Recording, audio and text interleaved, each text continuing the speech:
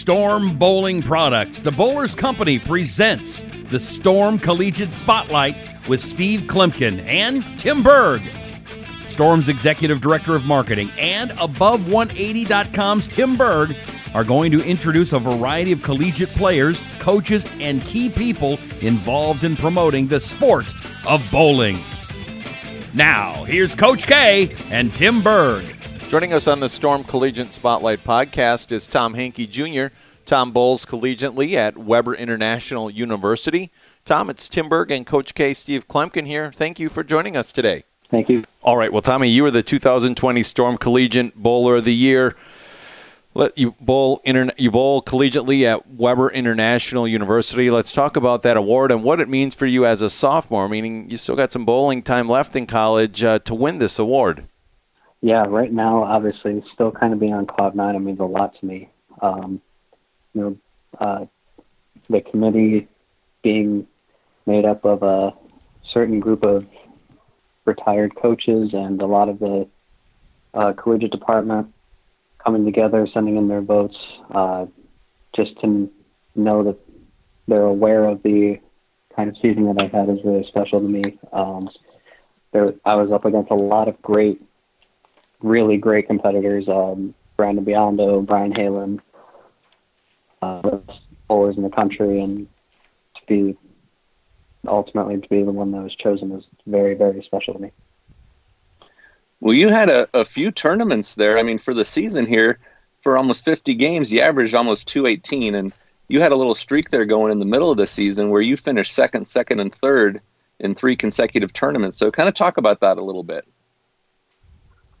Yeah, that started at the Brunswick Southern Classic in Atlanta, Georgia. That was one of the best tournaments I've ever bowled in my life, not just collegiately.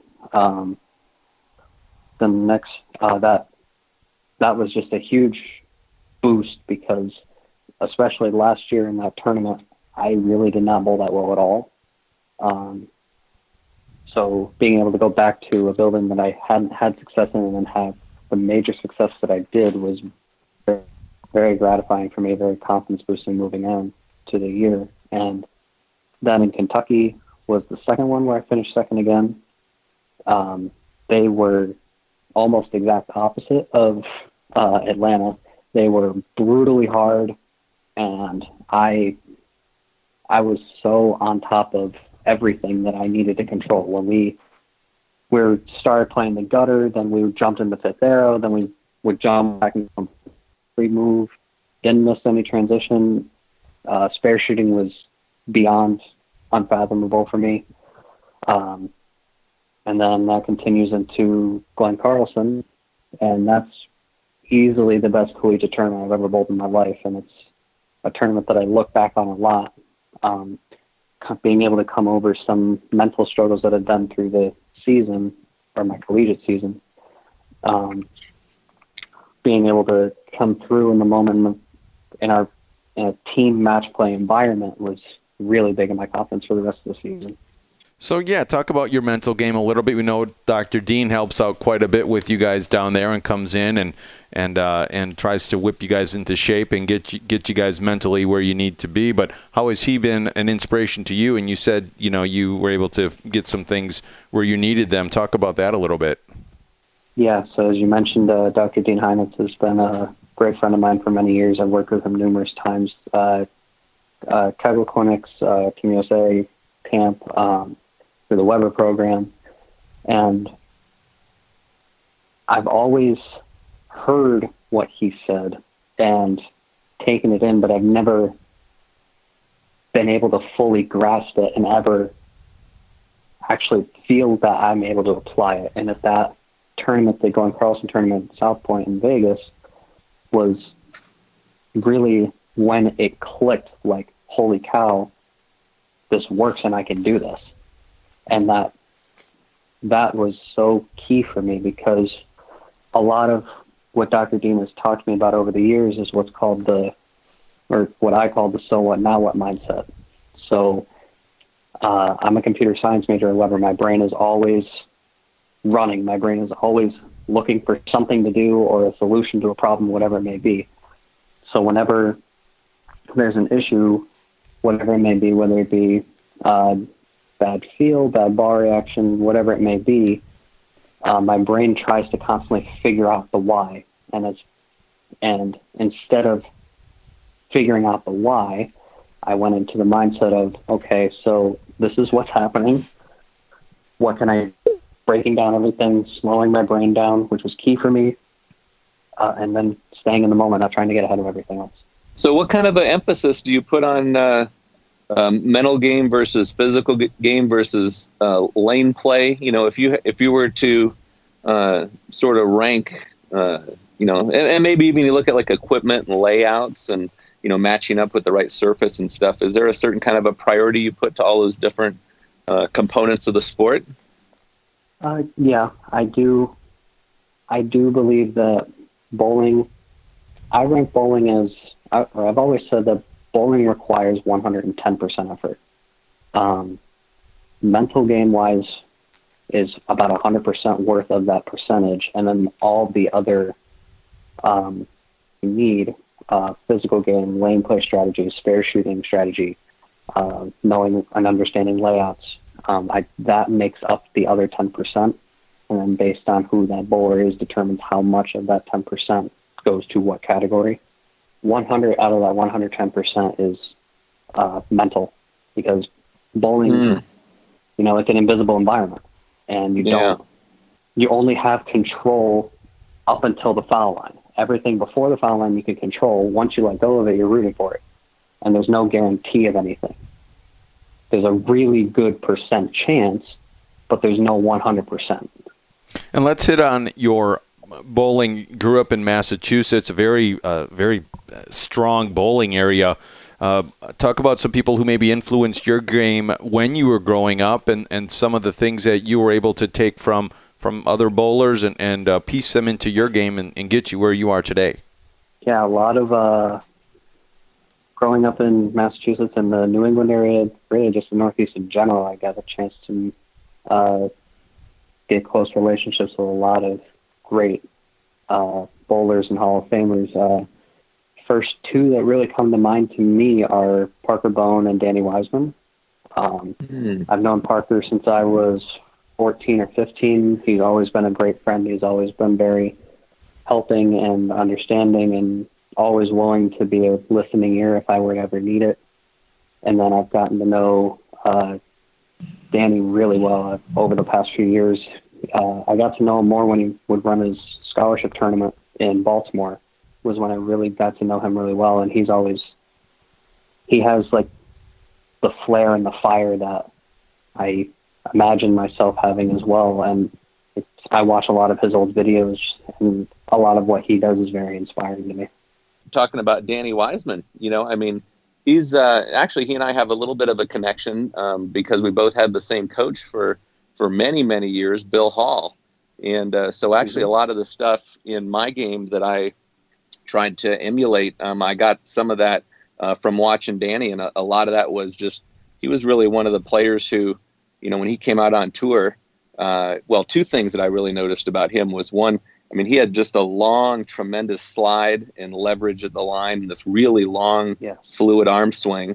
And then he had this amazing ability to win on TV. So I wanted to tap into that just a little bit. And I actually talked to him on the phone not too long ago, just to kind of say, hey, what exactly was that made you excel so much, especially in the high pressure environment that comes with a PBA telecast? And it was a really a neat conversation. So it's cool that you brought him up.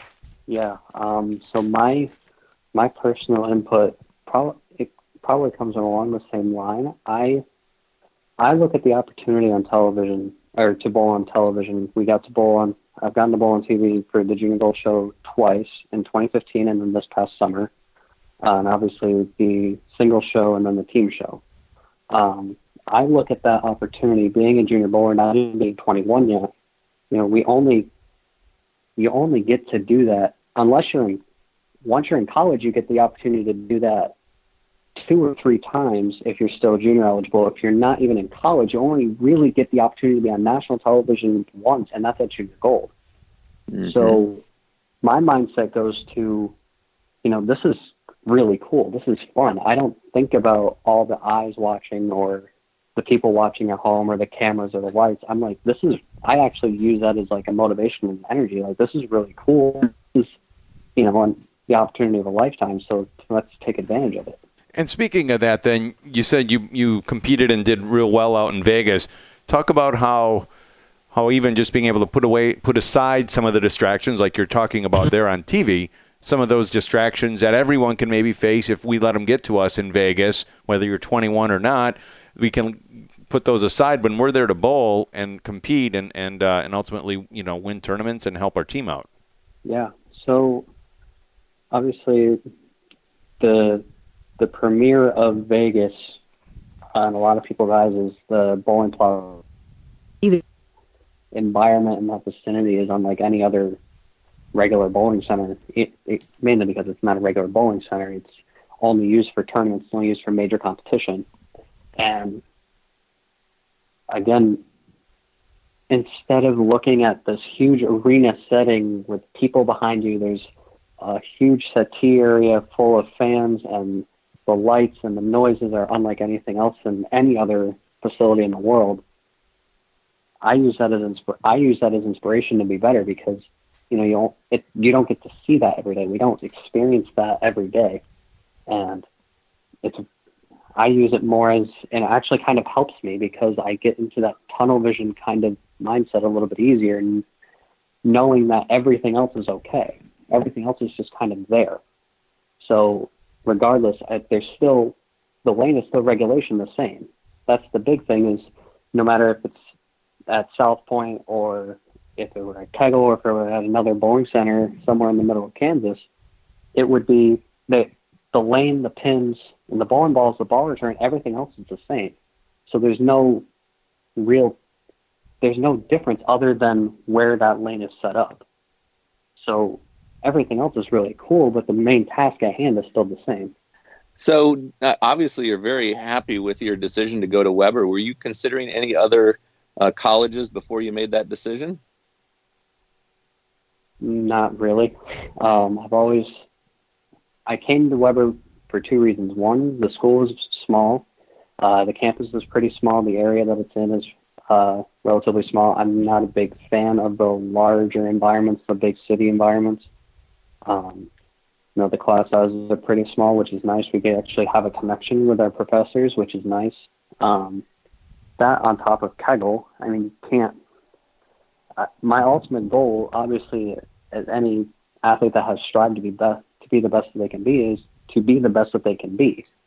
And there's nowhere else, no other facility in the world like Kegel where you can get better just in one day. You can make major strides, major improvements just in one day because of all the access to tools and technology and coaches, other players that have been there for years. And that was really the ultimate decision, was knowing that I would have full access to the Kegel Training Center every day. Yeah, that certainly does help when looking towards a school and looking for a place to go to school. So, Thomas Henke Jr., I want to thank you for being here, sophomore at Weber International University, Storm Collegiate Bowler of the Year on the male side. Again, thanks for being here, and all the best of luck in your collegiate bowling time left, and we will certainly be catching up with you again down the road.